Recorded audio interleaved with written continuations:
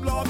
It's fake democracy. We're going up the wrong way. We're going to have to stop. Critics of a secret wars, they can't expose them all.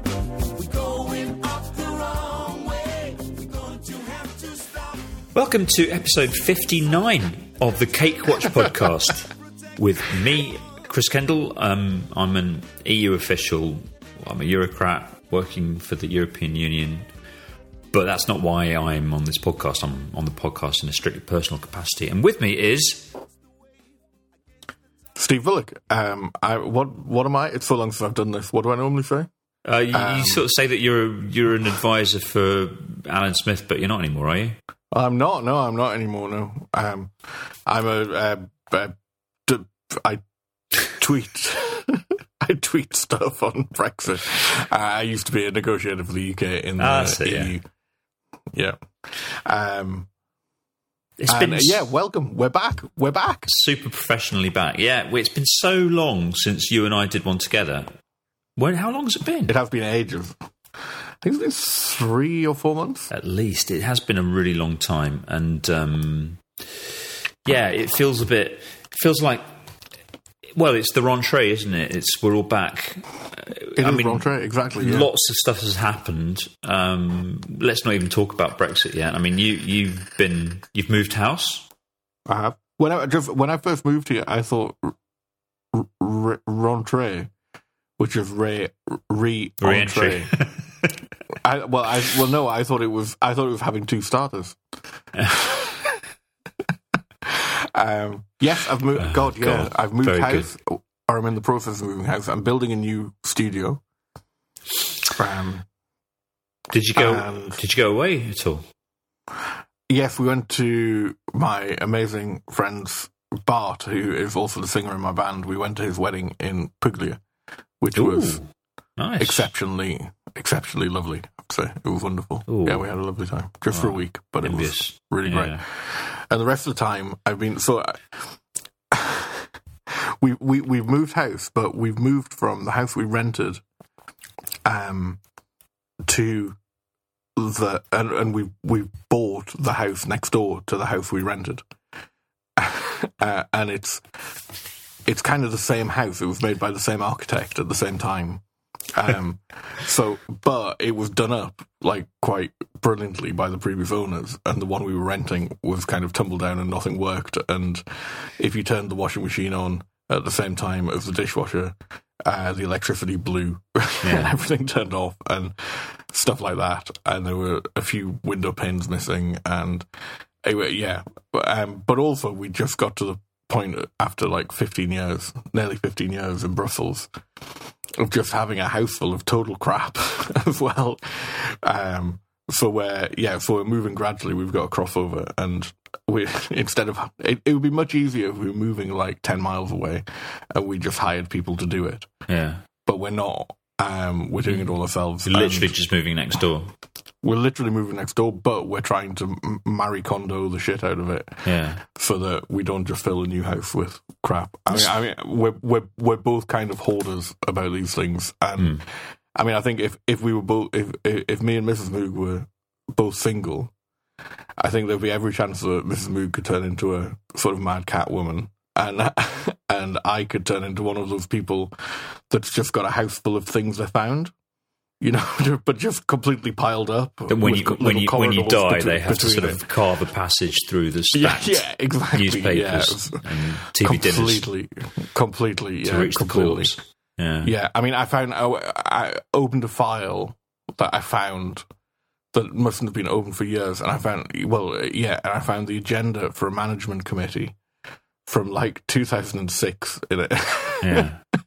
I was like, this has got out of hand. So, but this necessitates building a new recording studio, and which I've made some progress on, but it doesn't have doors yet, which is why keen-eared listeners, will notice that there's quite an annoying slap echo coming from the back wall, because it doesn't have a door yet. So there's a dining room with a stone floor behind it, creating a slightly irritating echo, which I'll try and EQ out. Let me describe what I'm looking at here. I'm looking at, in my Skype window, I'm looking at you in this beautiful new studio space with guitars hanging from the walls, and there's an enormous sort of red thing behind you, which I suppose is one of your sound devices. Rather pleasingly, it's called a gobo. A gobo? Gobo, which is a movable sort of sound absorption panel. You know, when you see the pictures of the Beatles in the studio, they've all like got Ringo's got panels, fabric panels around them. You know, and no, Chris doesn't look. Chris is You're aware that there was a popular beat combo called the Beatles, right? But yeah. So it's so I'm trying to simulate there being a door on the studio, but it's, from what I hear, it's not really working. But you know, the last podcast prior to this one was back in August that I did with Jason Knoll, and when I started doing the podcast with him, I the way that we usually do it, we Skyped into each other, and he was somewhere in North America, and I sort of said to him, have you got your setup? And he sort of looked at me and went, setup? And I realised that he had absolutely no kind of means to record, or nothing whatsoever. So it was literally a case of I just recorded the Skype call that he was doing with his little iPhone mic thing. And honestly, I doubt that most listeners will have heard much of a difference between the sound quality in that and all the... I'm sorry, I'm harshing your vibe here, Steve. I don't know. I mean, do people really hear a big difference with all the sort of setup that you've got? And why did it sound like shit? Content was good, but the sound was dreadful.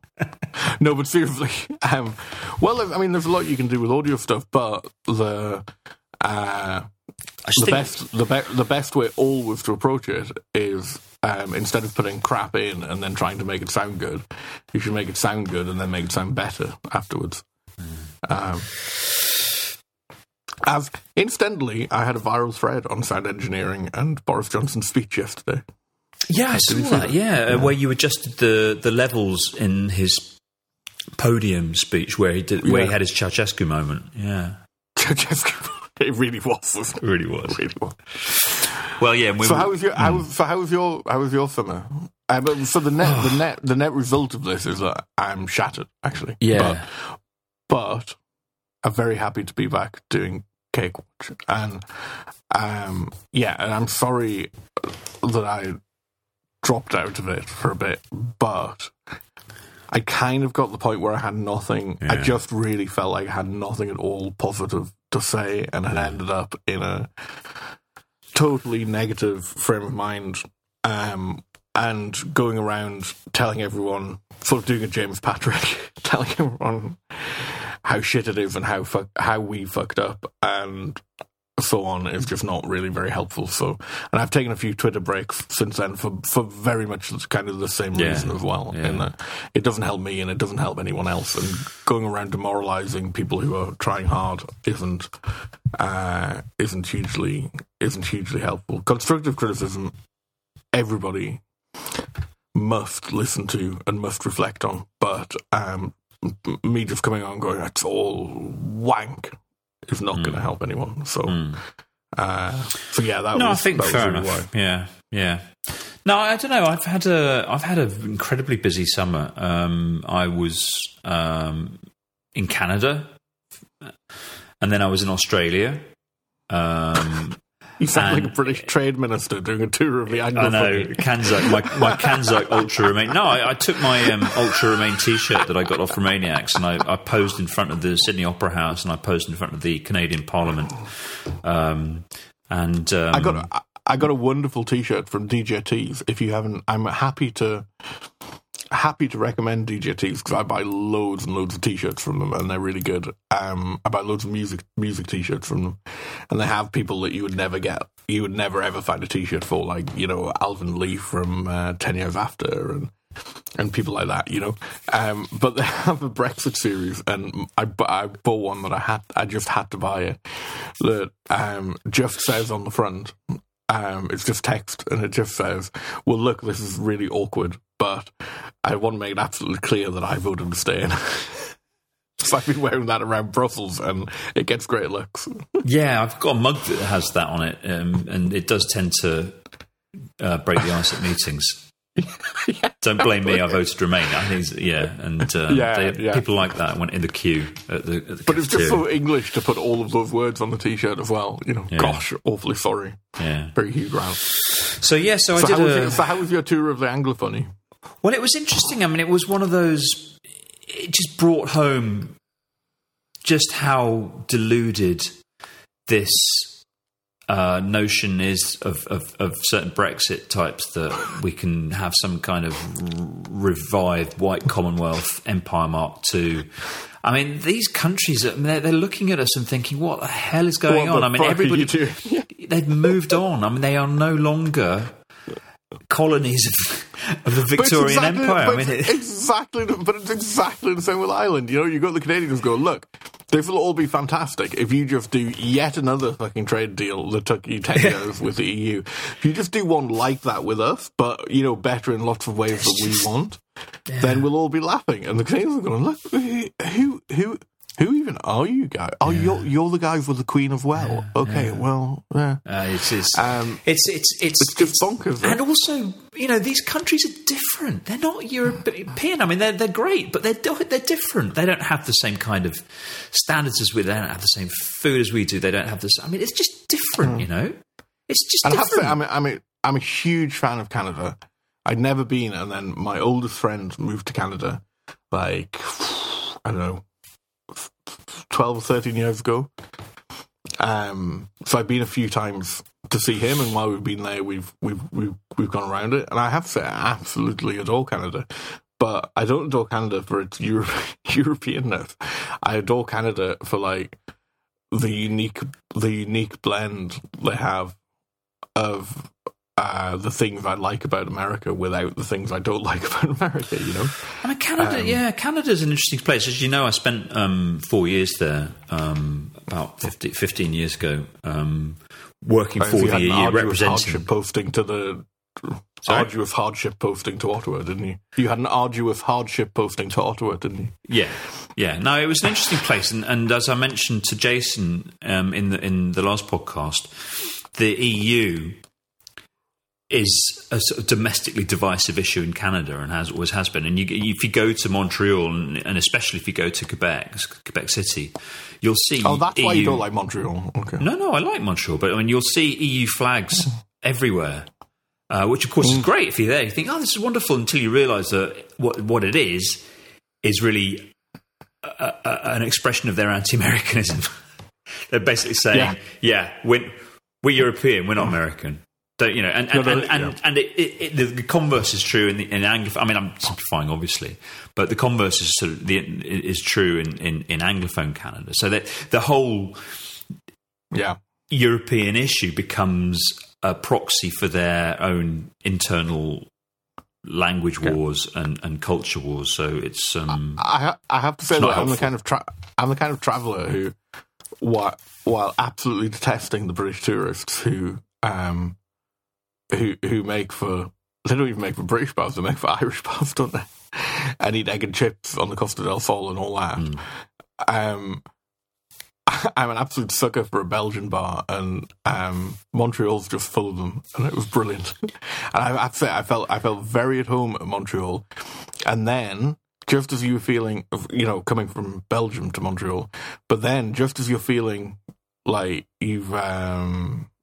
like you're at home and you're getting the hang of it, something very, very un-European, or you'll have a very un-European encounter or a very un-European experience that reminds you you're very much on a different continent there. So that's what I spent my summer doing, and along with house renovations and various things, and now I'm back and I've just middle class pursuits. I'm just started a new job yesterday. Oh, congratulations! Thank you very much. Congratulations. Are you at liberty to say what you're working on? I can tell you and the podcast listeners, but then I'll have to kill you and the podcast listeners.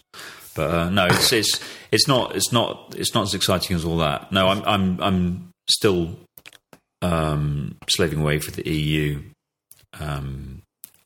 but in a slightly different capacity. And now I'm Mr. Uzbekistan. Excellent. Uzbekistan is endlessly interesting.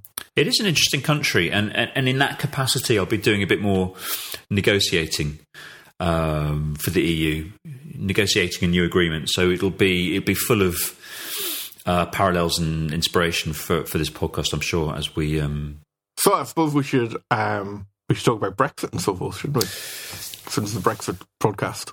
Yes. Luckily, nothing's really been going on with Brexit. And nothing's really happened today. Actually, did you see just today they released the season finale of this brilliant series called "The End of Democracy in the UK," and they said that, and nobody knew whether there was going to be another season or not, and there was the season finale tonight. And I don't want to do any, for people who haven't seen it, I don't want to do any spoilers. But there's going to be another season, basically. And we thought there wasn't. Oh, God. So it's in Brussels. It's 1 a.m. in Brussels.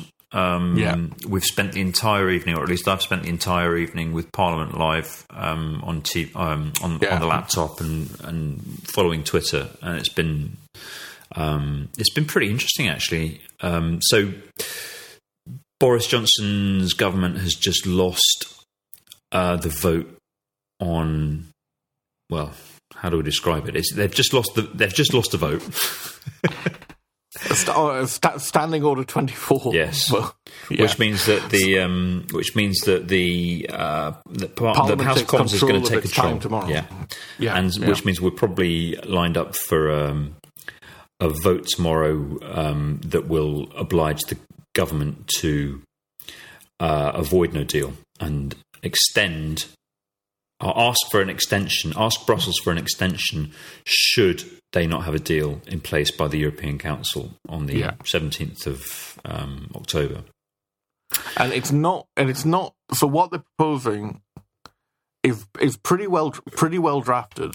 I had an issue with the idea that the council will place conditions on an extension. Now, we're assuming here that an extension's available, which it might not be, but the general money is that it is, but the conditions get harder. Yes. That's the general consensus, and for once the consensus in London and the consensus in Brussels. Yeah, the condition seems to match up. Yeah, it'll have to be for an election or a referendum. Well, I said that the March one would have to be, and I was wrong. The EU27 were way more concerned with timing and things like this than they were about a way out. So it'll be interesting to see this time if they are, because one of the reasons people ask a lot on Twitter and so on, why don't the EU do this and why don't the EU27 do this? Why don't they come to our rescue? Why don't they say that it can only happen if there's a referendum, for example, and so on? And Steve Pearce is very good on this. Steve Pearce is very good on everything, but he's particularly good on bursting that bubble a little bit and saying, do you think that the EU being seen to intervene in UK matters would be actually positive for the cause, or would it be a fantastic opportunity to use it? And he's worn me down a bit. I was one of the people who said the EU27 should offer an extension in February. And they should make clear that it's available and make clear what the conditions would be. And Steve Pearce argued against me then on these grounds. And as time's gone on, I've come more and more round to his point of view on this. Actually, which is that it actually wouldn't be, that it actually isn't helpful if the EU forces the UK towards Remain. Yeah, but that's which it's never done. So I don't actually think there will necessarily be a. It can only happen if there's a referendum or election, which is what I thought it would be in March. I really thought it would. I don't think it will be this time either. Well, I think the difference is that this time it's much more. I think it's much more likely to be. I think it's much more likely to be an insistence that this is the last one. I think it would be. No, I don't think so. I think that the difference is that this time you've got Boris Johnson as Prime Minister, and I think if the request for an extension is simply to give Boris Johnson more time, I don't think they'll offer it. I think that they'll only be interested in. But we said this in March. But Theresa May was Prime Minister in March. But they thought she'd do it. They believed she'd do it. Yeah. Whereas, and actually, and I did as well. I was wrong about that. Whereas they've got absolutely no faith whatsoever in Boris Johnson. They've got no time for him, no interest in him, and I don't think that they want to do any deal with him. Indeed, and actually, maybe the most significant thing about tonight in Parliament, was that the Tories plus DUP don't have a majority anymore. Well, not only do they not have a majority, but if they follow through on this on this promise to remove the whip from anybody who abstained or voted against the government, they've got nowhere near, then they are literally 44 votes short, because it's 22 MPs that will have crossed the floor, or at least who will have lost the whip. So then they're 44 votes short of a majority. 44. But then did you see the letter from Stephen Kinnock and other latter day elections? But how many are they? I mean, there are a couple. There are what, 13, 14? It's 13 and 14. So it's significant. So but the Tory rebels, 44. The Tory rebels still need to maintain fortitude. I mean, we've seen that some of TIG. Are they still TIG? I've forgotten what they are now. But Soubry, for example, has said that she wouldn't vote against the government and vote with no confidence. So, it's not clear that even having lost the whip, that they're going to vote against the government on everything. They're going to vote against the government on no deal, but that doesn't mean they're necessarily going to bring down the government. That's not the point. The point is that the government is 44 votes short of a majority. I mean, it's unprecedented. And I honestly don't see what the Labour, the Kinnock single market types, I don't see what they can do. No, I mean, I think it's just the most unhelpful of unhelpful inventions, and what can they do? It's 13 people. Particularly at this point. And so I think that the other, so that's one really important thing about tonight, other than just the vote itself. The other really, really, really important thing about it is that all of the party leaders. So when Johnson said that he's going to bring the motion for a general election, all of the party leaders said no, not until this bill's passed. Yeah, and this is really, really significant. And this took some bravery, particularly on the part of Corbyn, also on the part of the SNP, who both of which have consistently said, we always want an election. Yeah. We always want an opportunity to remove these people. Yeah. I think for overlapping but not identical reasons. But Boris Johnson's succeeded in uniting his enemies. So after Corbyn spoke, exactly. Ian Blackford did, and then Joe Swinson did, and then Anna Soubry did, and they all said basically the same thing. They all said, no, we won't vote for an election until this bill is there to stop any shenanigans of you calling it and then changing the. No, it was very significant indeed. I think that was really. But the significant thing was the unity, because it's been a massive frustration for me throughout the summer, but particularly since Joe Swinson became leader of the Lib Dems, it has to be said, that anti-cooperation rhetoric has been ramped up and up and up. And it is since Joe Swinson became leader of the Lib Dems, but Labour have been just as bad at doing it. I'm not blaming Lib Dems more than Labour, but there's been a whole lot of unhelpful stuff, and this has whipped up activists who naturally have a loyalty to their party, to swing in behind this and to start saying, no, we should never go into an alliance with him, or they're just Tories in yellow ties, we should never go into an alliance with them, and so on. And I've been sat saying repeatedly and being called, oh Christ, I've been called a Corbyn shill, I've been told that I'm enabling anti-Semitism, over the because my view is that if we need an interim caretaker government of national unity, a GNU, if we need a GNU, I honestly couldn't give a shit who runs it, because it'll be so short term and its actions will be so proscribed and circumscribed that it doesn't really particularly matter who runs it. You just need whoever can run it to run it. And my view was that as leader of the opposition, Corbyn has a right to attempt to make that him. And the only way you could convince him to support someone else in doing it is by him attempting to and failing to do it. So this is really significant. And everybody said at the time, lots of people said at the time that I was getting very annoyed about this, that this was just posturing and it was just politics, and when it came down to it, there'd be unity. And they were right today. And I'm absolutely over the moon about that, because Corbyn's under intense pressure to say yes to a election. Others were under pressure to say yes, we're ready. Yes, we're always ready. We're always ready to take seats off the Tories. Remember, SNP are likely to take 10 seats off the Tories in Scotland, according to current polling. So, in narrow party interests, and potentially long-term interests in terms of independence, this is a big temptation.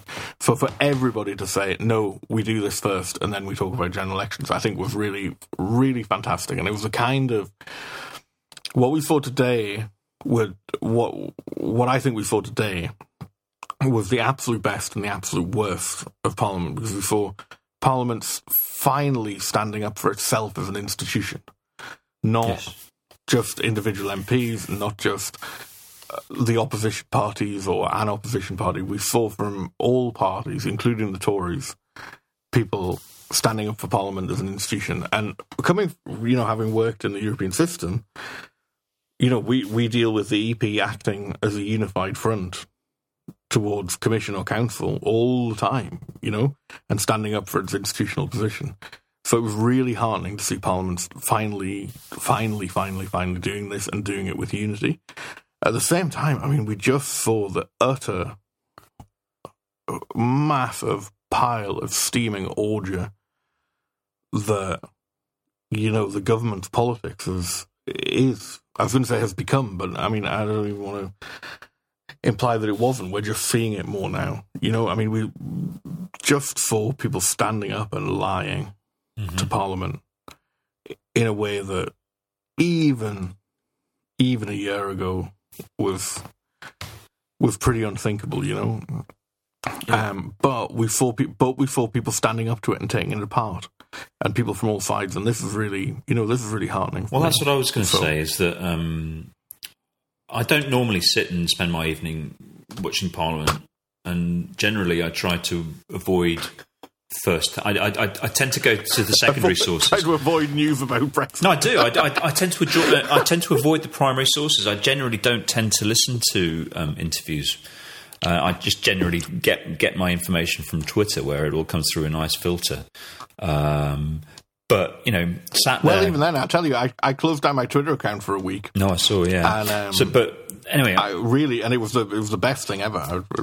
If anybody's feeling overwhelmed, I would very, very highly recommend that. I literally didn't look at any news for a week. It was brilliant. But I take the piss, but I do understand. Sorry, go on. So I sat there listening and watching Parliament tonight, and I found it actually really encouraging. It actually really quite significantly changed my mindset. I have been so cynical and pessimistic for a long time now. Certainly since Johnson arrived, as Prime Minister, I've been very, very down about the prospects for the country. It just feels very negative. And tonight, listening to two things. One was listening to Parliament tonight. There were so many sensible voices and angry voices from right across the House. You think, they are vastly outclassing the government benches. I mean, not just the government. I mean, the front bench vastly outclassing ministers and in their interventions. They really made Rees-Mogg look amateur, for example. I mean, hearing people. Oh yeah, like no, I mean, he looked like a total. But then the other dilettante tonight. I mean, yeah. Oh no, he looked like a Bertie Wooster character that he is. I mean. Well, that's yes. The other thing is, all this time, this last 3 years, we've been asking ourselves, why is it that the British public don't get out on the streets? Why they can see what's happening? Why don't they get out and go out? And they are. They finally are. They are. And it's an actual broad public movement of anger. And looking at that, seeing how people are doing it, not just as a one-off march, but as a consistently day after day, people are out there blocking Downing Street. That combined with the increasingly angry public interventions by serious people makes me feel a lot more positive and optimistic than I have been for a long time, actually. I mean, it just does feel as if the lies are all now catching up with them. They've run out of road and it's falling apart for them. And there's a natural tendency for thoughtful or people who at least try to be thoughtful to think, fucking hell, maybe I'm going a bit over the top with this coup business, maybe we are catastrophizing, maybe, and so on. And then you have people like Bob Kerslake, the ex-head of the civil service, going, oh, yeah, absolutely, this looks like a coup. This looks like an executive coup, and Parliament has to assert itself, and maybe civil servants shouldn't obey instructions anymore until Parliament's reasserted its primacy and we're sure that the government's going to respect the law. Yeah. I mean, we have a list. I mean, Isn't it weird that all of the things that have happened, the lies and cheating and so on, have really failed to get pushback outside from the public, outside of the direct Remain campaigns, and it's peculiarly British. The people abusing the part-written, uncodified constitution is what's actually brought people out on the streets. And I have to admit, I didn't think the UK had it in it anymore. And it does look like it has. And it's created huge unity. It has. It's brought people, you should never... Yeah. I read that it was a quote from Machiavelli that the prince should never act so as to unite his enemies. And Johnson's done this. You got a load of Remainer Lib Dem members cheering Owen Jones speaking at the Stop the Coup rally. Yeah. And good. Fucking good. And you've got people like me retweeting people like that. And it's excellent. And it's not about Remain. It's about stopping the rot that Brexit has caused in politics and society. And we've talked about this at great length. The biggest problem with Brexit for me is not the change to the UK's constitutional arrangements as to whether it's a member of the EU or not. The biggest problem is what it's represented, what it's created, what it's inspired.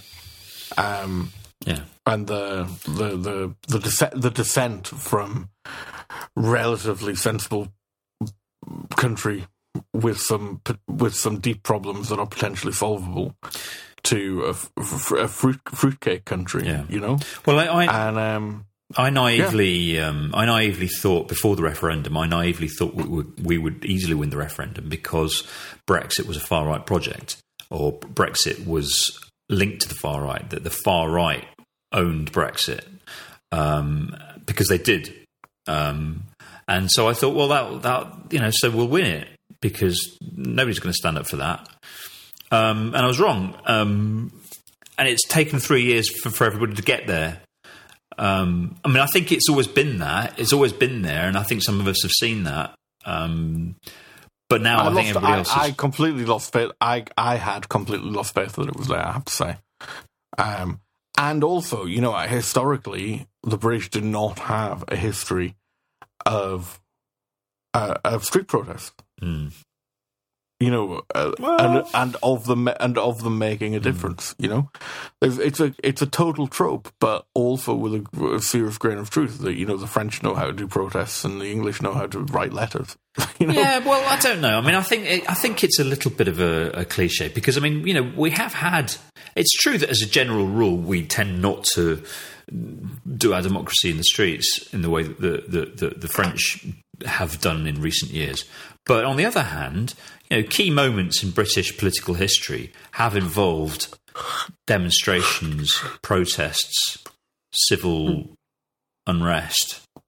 Some, I mean, getting Many, you know, Peter, not many recently. Peterloo Poll tax. and Tolpuddle and Yeah, the only one for a century was really the poll tax. Cable And that Street. Well, that's nearly a century ago. Yeah, I know, but I mean, that's what I'm saying. I mean, you know, we it's not as if it doesn't happen. And it tends to be, that's the thing, you know, it tends to be, you have to wait for that crisis.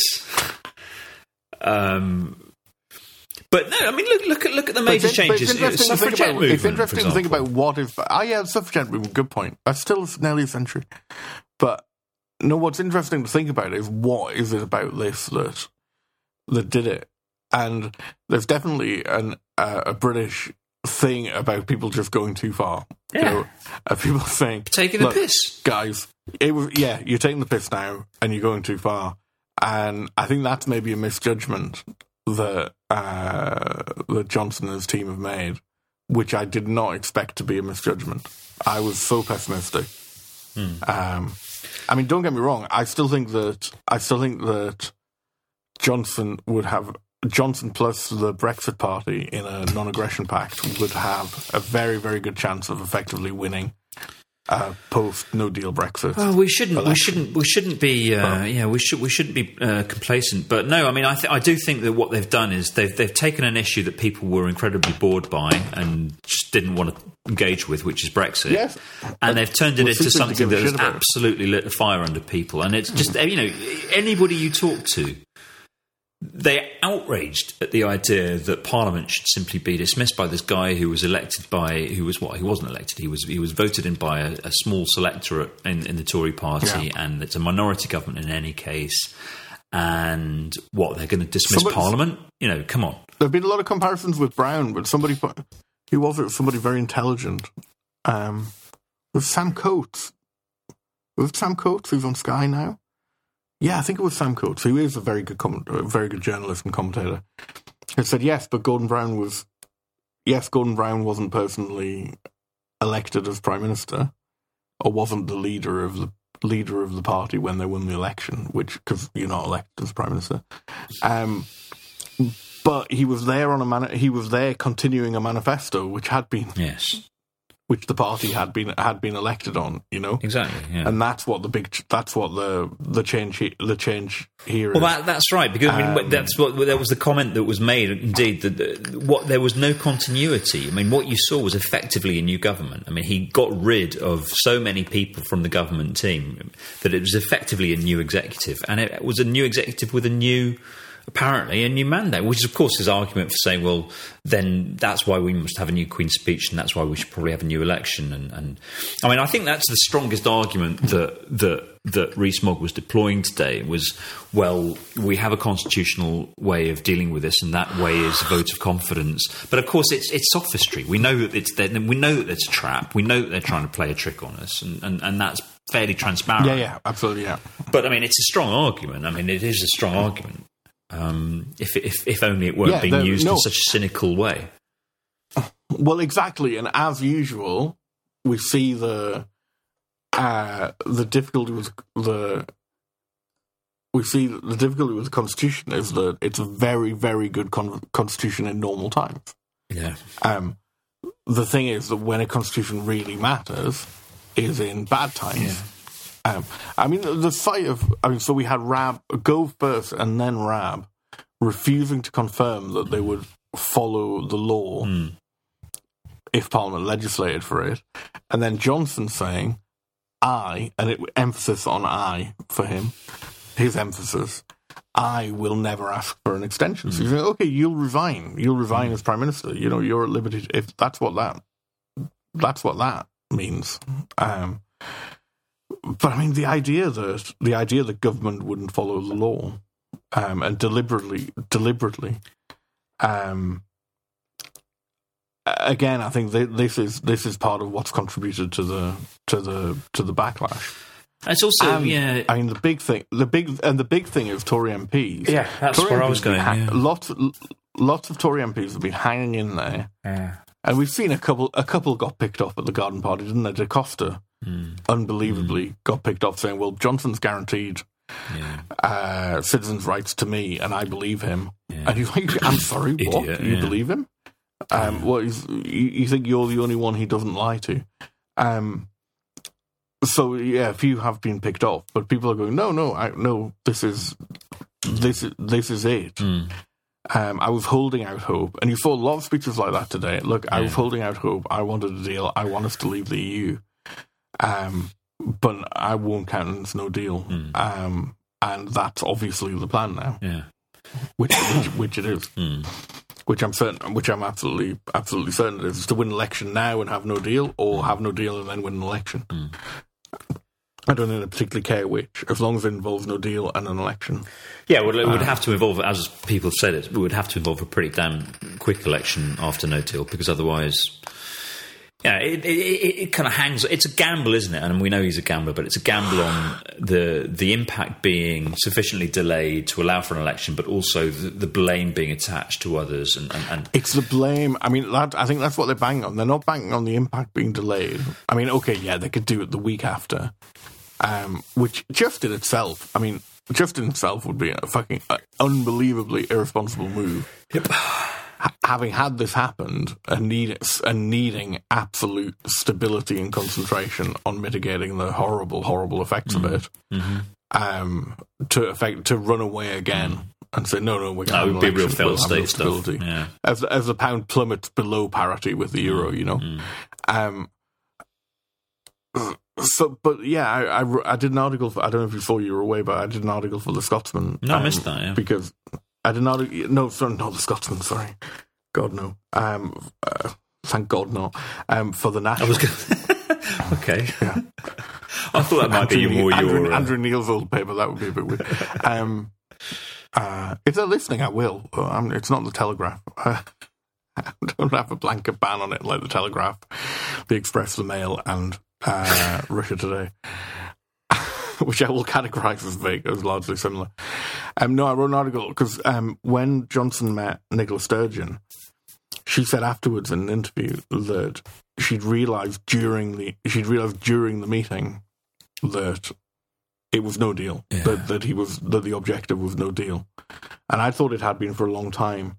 But what she said is that he'd boxed himself into a corner where no deal was the only answer, and he could only have done that deliberately because he continued to do it. He continued to dig deeper and deeper. You know, he'd placed preconditions on any discussions, even with individual member states, that they agreed to ditch the backstop. I mean, that is a way to make sure that discussions don't happen. Yeah, you know, exactly. So she picked it, and it really figured. And the article was about how it's all they've got. All they've got is this belief in the great man theory and the belief that Johnson is the great man, and that the jingoistic bluster, table thumping, and cod Churchill impressions have worked on enough people and will work on enough people. Bear in mind, you only need 35% to win an election. And the Tories don't have to get all of it. They can have the Brexit Party getting 5% of that in with key constituencies. And it's 35% of the people who vote, effectively, that you need. And I think so it's 20, it's going to be 28, 29, 30% of the electorate. Yeah, I reckon you can convince a third of British people. I think you can convince that it was an act of heroism, an act of the great man and making the country great again, to do it. I think, if you don't think just under a third of people are likely to be taken in by that, I think you have to have I think that's a good bet for them. But if the opposition unites against it and works together, they can screw that up, you know. So that's where the gamble is. But they haven't got anything else. They really haven't. I mean, they've got 100 million for this and 100 million for that, and nobody believes them anyway. Even the people on their side don't really believe them, even when they're promoting them. So, and I think you've had a lot of MPs going, no, they wouldn't, and they wouldn't do that, and they wouldn't do that, and yeah, but they won't do that, yeah, but they won't do that, and they will. They'll do anything. And that, you know, it's very hard when you're up against people who literally do anything. Mm. So, yeah.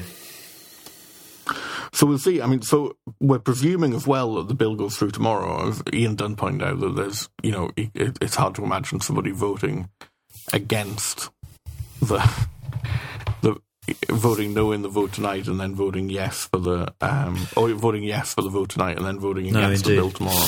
I must say, the question is whether it can get through and whether they can get round government attempts to filibuster and Lords and things like that. Yeah. And whether they can get it done by the end of the week. Yeah.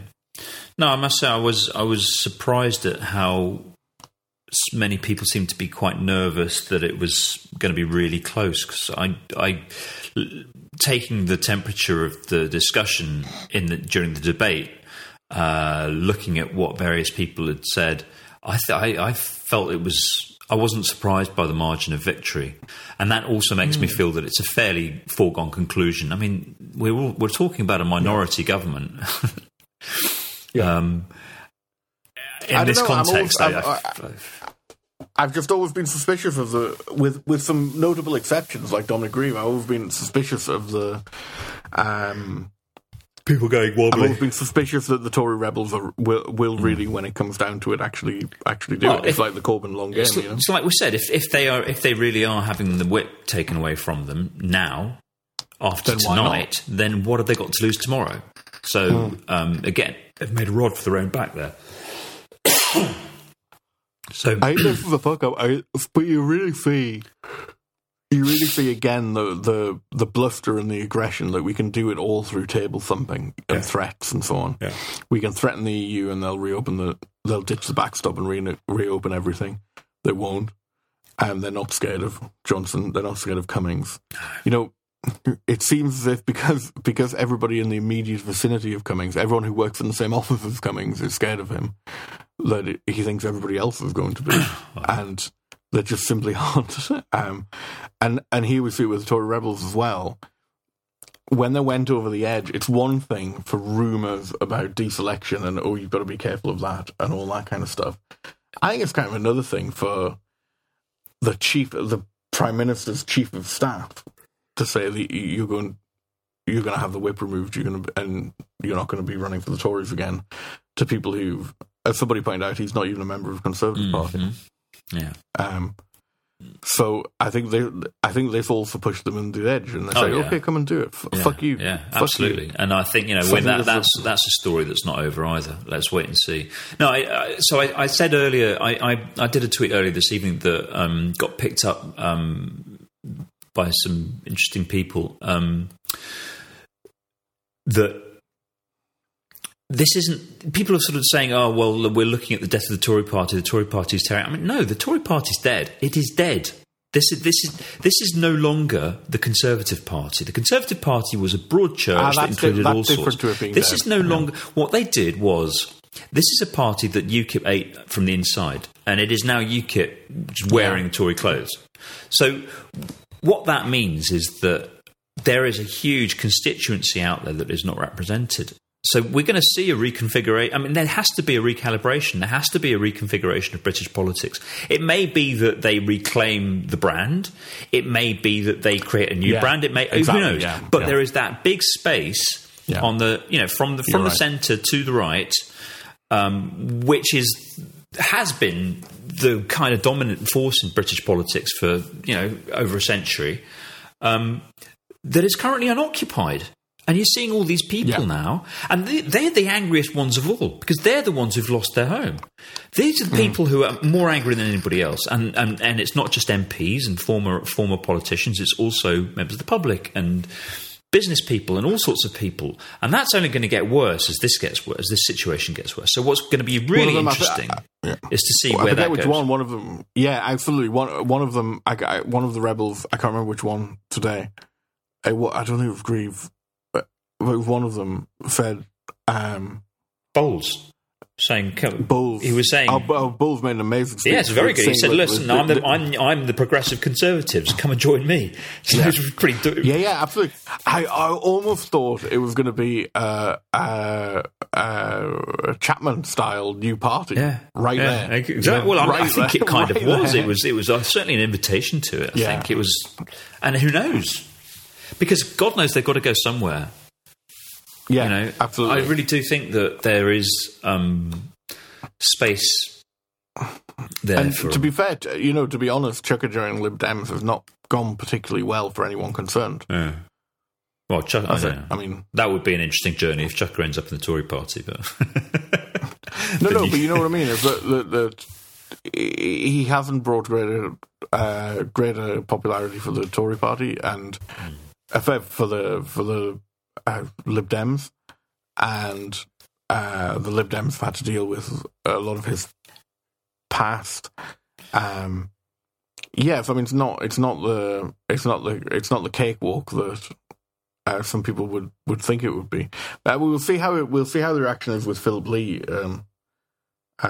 He was pretty amazing. Yes, he was pretty amazing today. Yes, that was interesting.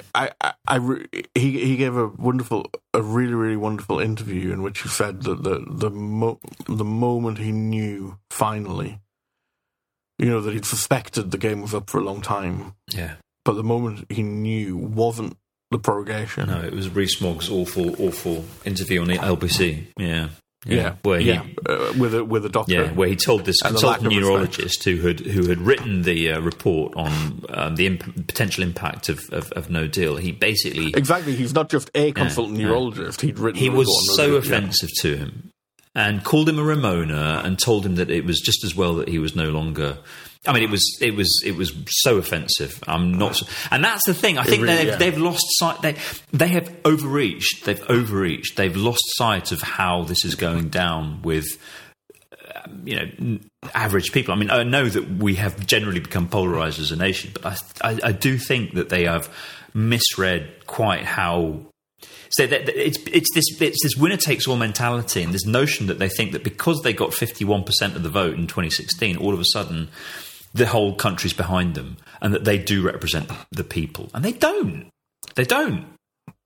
They seem to have believed their own lie. Exactly. Got sucked into their own hubris. I think it's that arrogance that will sort of undo them, actually, or is undoing them at the moment.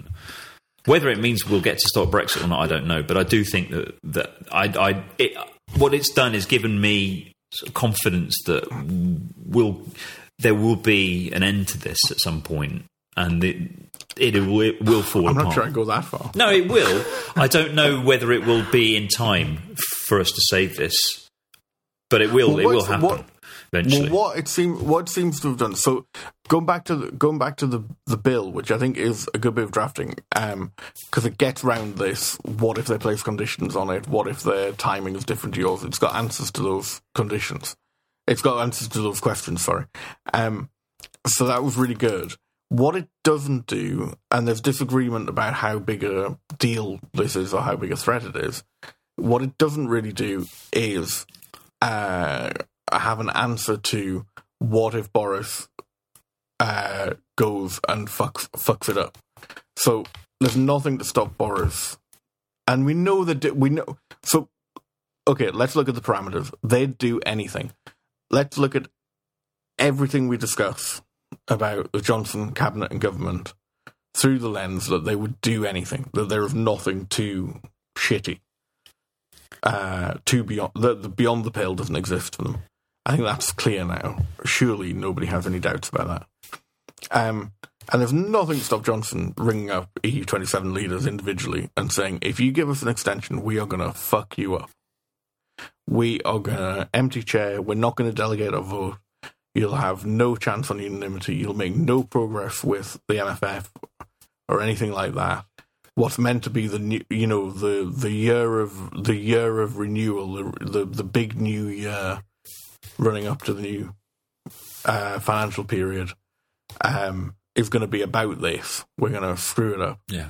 But what they did do, and I think they absolutely would. I mean, I think Johnson would go on TV and say, I've been forced to do this. I advise EU leaders, for their own sakes, not to do it because we'll stop at nothing to make their life hell, and to threaten them like that. And that I personally think there's a real threat there. But that's what I was saying earlier, Steve, about why I think that I don't think we can take it as granted that an extension would be nodded through, because it's Boris Johnson we're dealing with here, and I don't think that people want him around. No, exactly. But the bill, well, it's the same about Farage in the EU elections. That wasn't. No, but Farage isn't Prime Minister. Exactly, yeah, and that is. You keep sitting at the back of the chamber making antic gestures. I mean, so what? Doesn't really matter. But there is the potential to cause serious disruption. Yes, and certainly distraction. But I think the way they tried to get around that in the bill is that what they have to ask for is a 3-month extension. Now you can argue that that's not nearly enough to actually get this sorted out, and that's certainly a good argument. But I think it closes down that a bit. I think if Johnson rings Merkel and says, "We are going to fuck you up if you," I fuck you up, Lebowski. We're going to fuck you up if you say yes to this. Well, she'll say for 3 months. Who cares? If it was to March and looking like it could then be extended into the rest of the year, then that causes real problems, which I think people have understated generally, to be honest. But 3 months, I can see them shrugging and saying, "Yeah, do your worst." We've got the Christmas break in there anyway. We'll have the new commission, but they won't get any proposals off the ground until well after the end of January. So yeah, we'll deal with the no British commissioner somehow. So the 3 month thing I think was really very clever. I think it goes a long way to neutralise my biggest worry, the Johnson "I'll fuck you up" strategy. But as for an end to it, I mean, we still haven't found an end to this, have we? Well, exactly. Labour's contention is still right. You've got to be honest about these things. Lib Dems are not going to get a majority of seats. Lib Dems are not going to form a government. So the only way Lib Dems are going to be in government is with Labour. Labour probably couldn't get a majority either. So they're going to have to work together to get a combined majority, even adding in the SNP implied and Greens. So they're going to have to work together. They're going to have to come to an arrangement, whatever it is. And then the question is, to avoid no deal, they will. But are they really going to do that in the case of an election? And from what I've seen of Swinson and Corbyn, I remain really deeply sceptical. I'm hopeful. I really hope they do. I really hope they do. But I'm deeply sceptical about it. So we end up with another hung parliament with combined Brexit Party, DUP, Conservative, trying to form a coalition or confidence supply arrangement as the biggest combined set of votes and having the first go. They'll find a way to do it, and will effectively be plummeted back into the same situation in that case, unless Labour and Lib Dems and Greens, for that matter, can work together properly to coordinate and try and get the biggest total seats between them. I just don't know if they will. Well, otherwise, we're back in exactly the same situation. It all comes down to revoke. You have to be prepared to revoke, and Parliament is still, we saw people go right out on a limb. We saw party careers ending tonight because people were brave enough to do it. Mm-hmm. But they still won't vote for revoke rather than no but deal. They might vote for a referendum. In an emergency situation. But they might vote for a referendum. I still think that. Well, then we're going to need a much longer extension. Well, as well, which I think would be on offer for a referendum. So I don't know. I think it would now. I'm not sure it would after another 3 month delay. I think that. I think that. Well, I don't think it will come to that. I think that things are going to move quite fast now, and there's a very unstable situation. There's no sustainable status quo here. You're going to see major changes. Obviously, this government can't last because it's now 44 seats short of a majority, so it will fall. No, it can. It will fall. It will fall soon. It will fall, and I think that's what. How? What? How? We have to, Steve. It's because there are only two. The only two ways. It's not like the old days. Yeah, right. Let me. It's not like the old game. It's going to fall because once we know what happens tomorrow with the No Deal. With the legislation to block No Deal, we're then in the run up to the 31st of October. After the 31st of October, wherever we happen to be there, either the government is going to fall in a vote of in a confidence vote, or it will present. A motion under the Fixed Parliament Act. Either way, there will be an election, I think, shortly after the 31st of October. I think that's inevitable. And then, we're in new territory, and then it's entirely unpredictable. We may end up again with a hung parliament, as you say. There are all sorts of permutations, and there could be a very horrible outcome. It's extremely unlikely that an anti-Brexit party is going to win a majority vote. Well, it doesn't have to be an anti-Brexit party. It just has to be. It's not going to happen. It just has to be a pro-referendum party.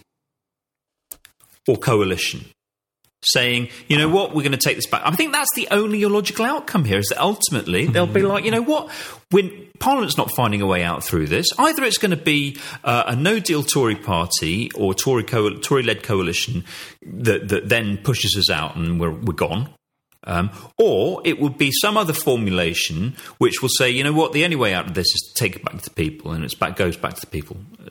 And then one way or the other, that's where we end up. I'm really not sure. I don't think stopping Brexit is dead at all. But it feels to me like a referendum is very deep in the long grass at the moment. It was mentioned so many times in interventions this evening in Parliament.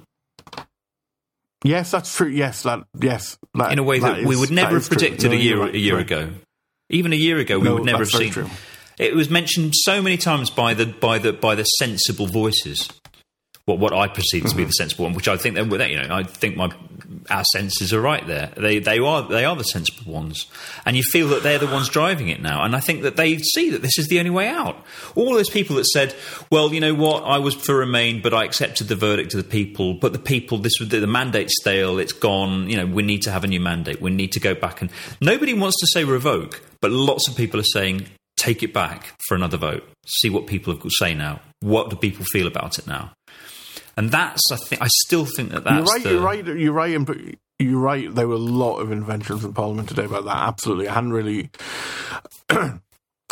taken that into account. I have to say. And before that, I'd felt like it was really a dying idea. Yeah, I know. But you can easily imagine a situation where you end up with a Labour minority government with confidence in supply. They insist on going and renegotiating.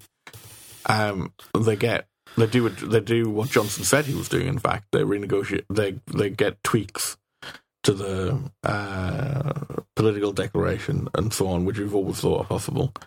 And then take the deal back. Yeah, but don't forget, there's enough Tories who would vote for that. But the Labour Party's position is now that there should be a referendum. Oh, yeah, I mean, it's now. Well, I don't know. I think that to me, that seems to me to be the Occam Razor. Occam Razor says that's the way out of this. Either it's going to be a no-deal, hard Tory Brexit after Johnson wins a surprise. Well, is it even a surprise? Johnson gets his election, and he will get the election one way or the other. He will get the election probably before the end of the year. Either he wins, in which case it's a no-deal Brexit and we're out, or he doesn't, in which case it's a referendum. I'm talking myself into it, by the way. I don't know. You are talking yourself into it, but it does make linear sense there, the steps actually. Also, it strikes me that there's much as the calls endlessly for Corbyn and the Labour front bench to come out as unequivocally Remain. There's actually a certain advantage to Corbyn going to try and renegotiate, in that it means if there was a referendum, the choices on the ballot paper wouldn't include no deal. If he managed to get a tweaked deal, that would necessarily be put as one of the referendum options. And I think that's important, because what definitely looked like it was slipping away with any thought of that, and then it would revert to a no deal versus Remain referendum, which I think is incredibly dangerous. I don't think that would be. I don't think you should set yourself up for that kind of thing after the last 3 years. The referendum, a referendum would end up being would only end up happening because it's the option of the sensible people in Parliament, if you see what I mean.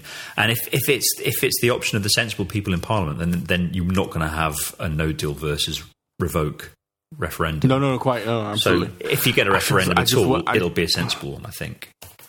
I do wonder whether you get enough MPs supporting referendum, though, I have to say. But that's a different question. Yeah. No, that does make that actually does make a lot of sense. And the alternative is the caretaker is that there's a vote of no confidence. We get this bill gets approved, and there's a vote of no confidence, and others try to form governments. I mean, that's the alternative. I just think the longer this goes on, the more people are just going to want to say, "Look, do over."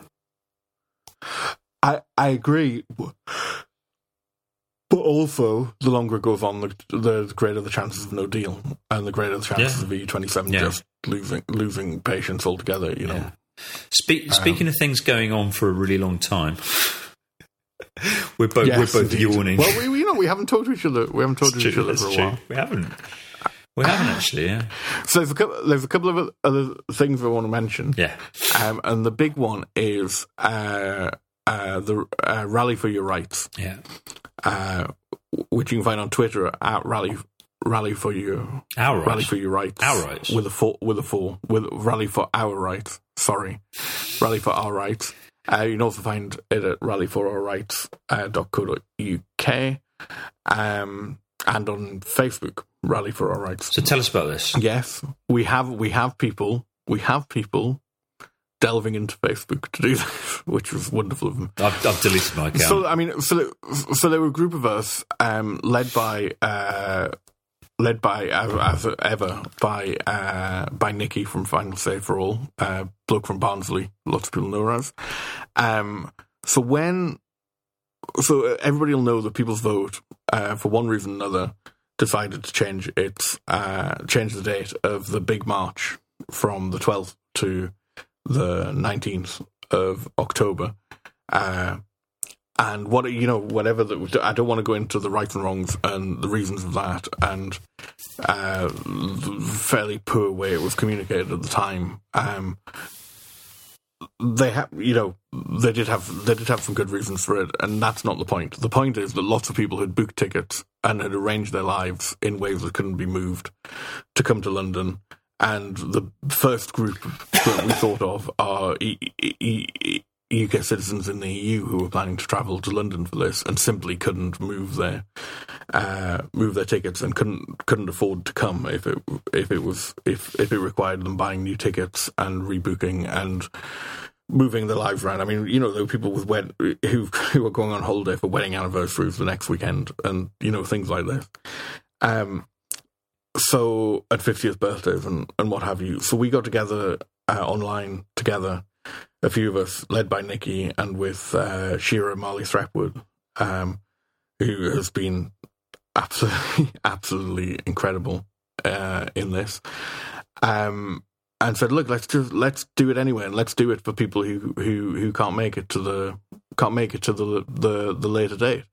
Let's try and make something positive out of all of these tickets, out of all these people who are going to be in London or could be in London anyway that weekend. Let's not just have them, going for tea at an art gallery or going shopping or whatever. Let's try and do something. So that's Rally for Our Rights, and it'll be different. Where we are not at all in competition with the big march, the People's Vote March on the 19th. If people could only go to one, they should go to the one on the 19th, because that's the one where numbers count. That's the one where we need huge numbers to have huge impact, because that's what's at the centre of the impact of an event like this. So yeah, don't come to ours instead of the 19th. If you can come to both, that's wonderful. If you're already locked in to the 12th of October, come to Rally for Our Rights, and it'll be different. We're going to do a solemn and serious protest. It won't be a jamboree. We're at the stage where jamborees are not going to help convince the rather small number of MPs that we need to convince, and we need to get on board, and we need to keep on board, and we need to give fortitude to and courage to. And jamborees are not gonna do that. So yeah, we're very much thinking in terms of targeting the people that we want to see the message, and this is about those who are having their rights removed by Brexit, which begins with the 5 million. But is everybody, every demographic will lose rights. Literally every UK citizen will lose the right to free movement in the EU. So there is not a single person who is not losing rights. And now we see, as we've thought all along, as with any right-wing coup, the rights that are under threat go way, way, way beyond just things like freedom of movement. They go right down to equalities and non-discrimination stuff. I mean, there are reports that they're going to try and weaponize dislike of minorities such as trans, and try to get this as it's trendy left wing to do this. We know that when they come for one, they'll come for another, and they'll come for another, and they'll come for another. So everybody's under threat. But we want this to be a platform for the people whose rights are most at threat, whose lives are, and the way they live lives are most at threat, most under threat from this. And we've got some. I can't say what the plans are yet, but we're rather pleased with the plans, and I think we'll be asking people to dress soberly as well. I mean, we're not telling people not to bring EU flags and so on. That's not. It's not really feasible and not really fair on people either. But where I've always had the thought that things change when people. When accountants start protesting about stuff rather than when students and crusty looking people like me do, you imagine if everybody was dressed in office wear, marching down Whitehall. You need a few thousand people in suits and ties walking down Whitehall to make the government utterly shit itself, in my view. Whereas you need 1 million to have any chance of that, of people in EU t-shirts, So yeah, we're trying to do something different, and we're trying to make it complementary. It's certainly not in competition. We're not saying that the People's Vote March should be a carbon copy of this, and we're very much not trying to do a carbon copy of the People's Vote March. And please come along if you can. Like I say, if you've got a choice between the two, go to the other one. Absolutely, and we'll all be promoting the shit out of the People's Vote one on the 19th. Make no mistake. So yeah, I mean, please support this. We're supported by a very wide range of groups. We're supported by lots and lots and lots and lots and lots of different groups, which is fantastic. Which is really, really fantastic. I'm very, very pleased about. We even got a shout out on Romaniacs as well, which was very, very kind indeed of them to do that. Now here comes the plea. Here comes the inevitable. We need a bit of money to do this. We don't need a lot of money. We just need a few thousand to do it. We've got to pay stewards. We have to pay for the cleanup. We have to pay for additional policing, and we don't expect it to be a large amount of money in crowdfunding terms. We don't need 100k to do this. We need a few thousands to do it, and we who are involved in it have all put in what we can afford for it already, and are willing to take on a certain amount of liability if things go wrong. But obviously that has to be limited. We can't have people risking being bankrupted by this either. So yeah, if you can help, please do. The smallest amount is still absolutely fantastic. And in fact, we'd rather have lots and lots of small amounts. That would be absolutely wonderful. And yeah, hopefully we can make something positive and something that gets a message that isn't the usual message.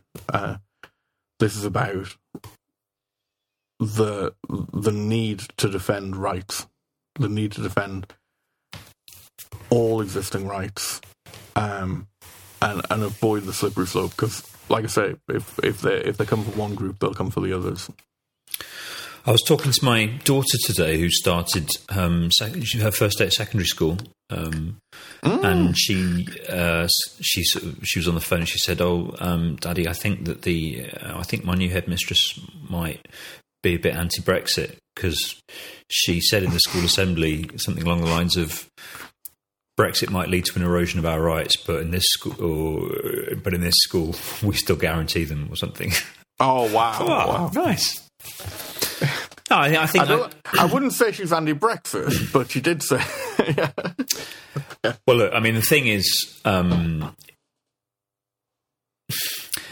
rights. The point about rights is goes right to the heart of it, doesn't it? And I think it marries across to the broadening of the coalition, if you like, where now we're seeing exactly.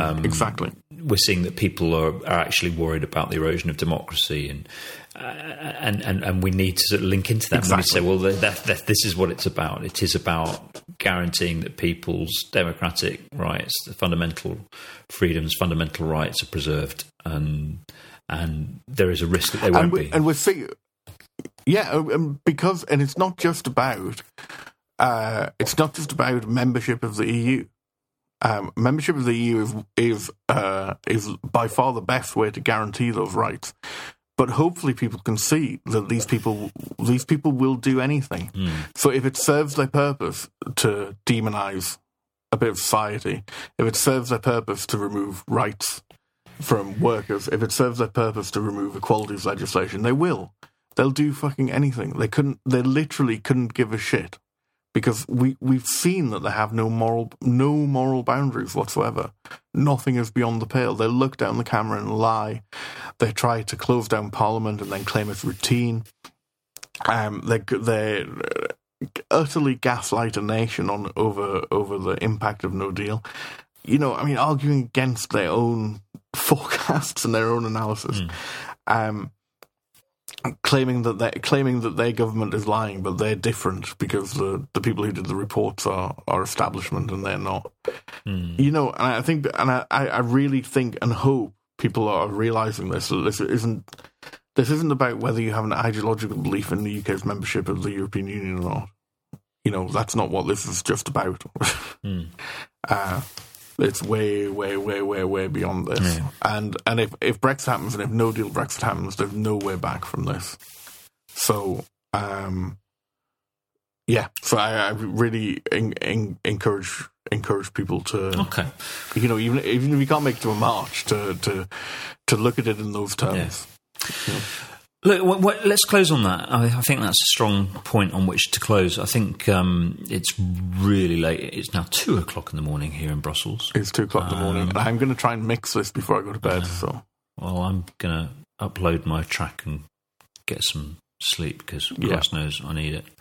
But no, it's really great to have you back, Steve. It feels like it's been far too long, and I think we might not podcast on a weekly basis, but we do aim to be back and doing this reasonably regularly now. Regularly, if not frequently. Yeah. Or not as frequently. Yeah, something like that. But anyway, it's very good to have you back, Steve. Well, I mean, to make up for it, Cake Watch are doing 2 a week at the moment. So, and fucking good on them. Romaniacs. Because the quality... Romaniacs, sorry. I mean, if anything, the quality's going up, not down from the increased frequency. So they're doing an absolutely fantastic job. No, but it is nice to be back, and it's nice to have something... hopefully have something positive to. And there's all sorts of stuff out there. I listened to 6 Million and Rising for the first time. I don't know why I hadn't heard this before, but have you heard this? Oh, it's very good, isn't it? Yeah, it's very. I mean, it's very much the opposite. 16 Million Rising. Yes, it's very much the opposite of what we do. It's professionally produced and sort of tight and But no, it's, there's lots of things for you to listen to if you don't want to listen to us, if we're not there. So, and we're not doing Live of the Week because we've been away for so many weeks and there've been so many lives. So we'll try and resurrect Live of the Week. But there's just so much that we'd have to do a whole bumper omnibus episode to get through any of it. So. Live of the Week will be back. Well, shall we just... Yeah, I mean, Jacob Rees-Mogg Chris has got one in mind. Well, no, Jacob Chris got a special look when he's like, hang on a minute, I've got one in mind. No, it's not even in mind. It's just, we listened tonight to Jacob Rees-Mogg standing up there as the leader of the House saying that the move by Parliament to assert its authority over the executive was tyrannical and anti-democratic. And contrary to the Constitution, constitutionally irregular, I think. Well, anyway, but there you go. He does. I mean, he doesn't. Don't think. He doesn't believe that. You've got to look. Once you start looking at through the lens. Well, that's why it's a lie, Steve. It's not only do they not mean it, it's fucking irrelevant whether they mean it or not. They consider it to be irrelevant whether they believe it's true or not. They consider the concept of truth to be totally irrelevant. It's not an issue. And once you start looking through that prism, things start to make a little bit more sense, I think. Yeah. Right. Great. Well, thank you very much. Thank you very much, dear listeners. If you made it this far in, sorry that we're a bit exhausted and knackered. But it would be pointless making one tomorrow because everything would have changed anyway. And we'd be out of date already in the time it takes to mix it. So we thought we should really crack on tonight. I've also got rehearsal. I've got songs to learn for a rehearsal. So I've got to go and learn Ironic by... oh my God, I am tired. Go to bed, Steve. And I've got to resist the temptation to shout. It's not ironic. It's just a coincidence. Every chorus as well. So. Good night.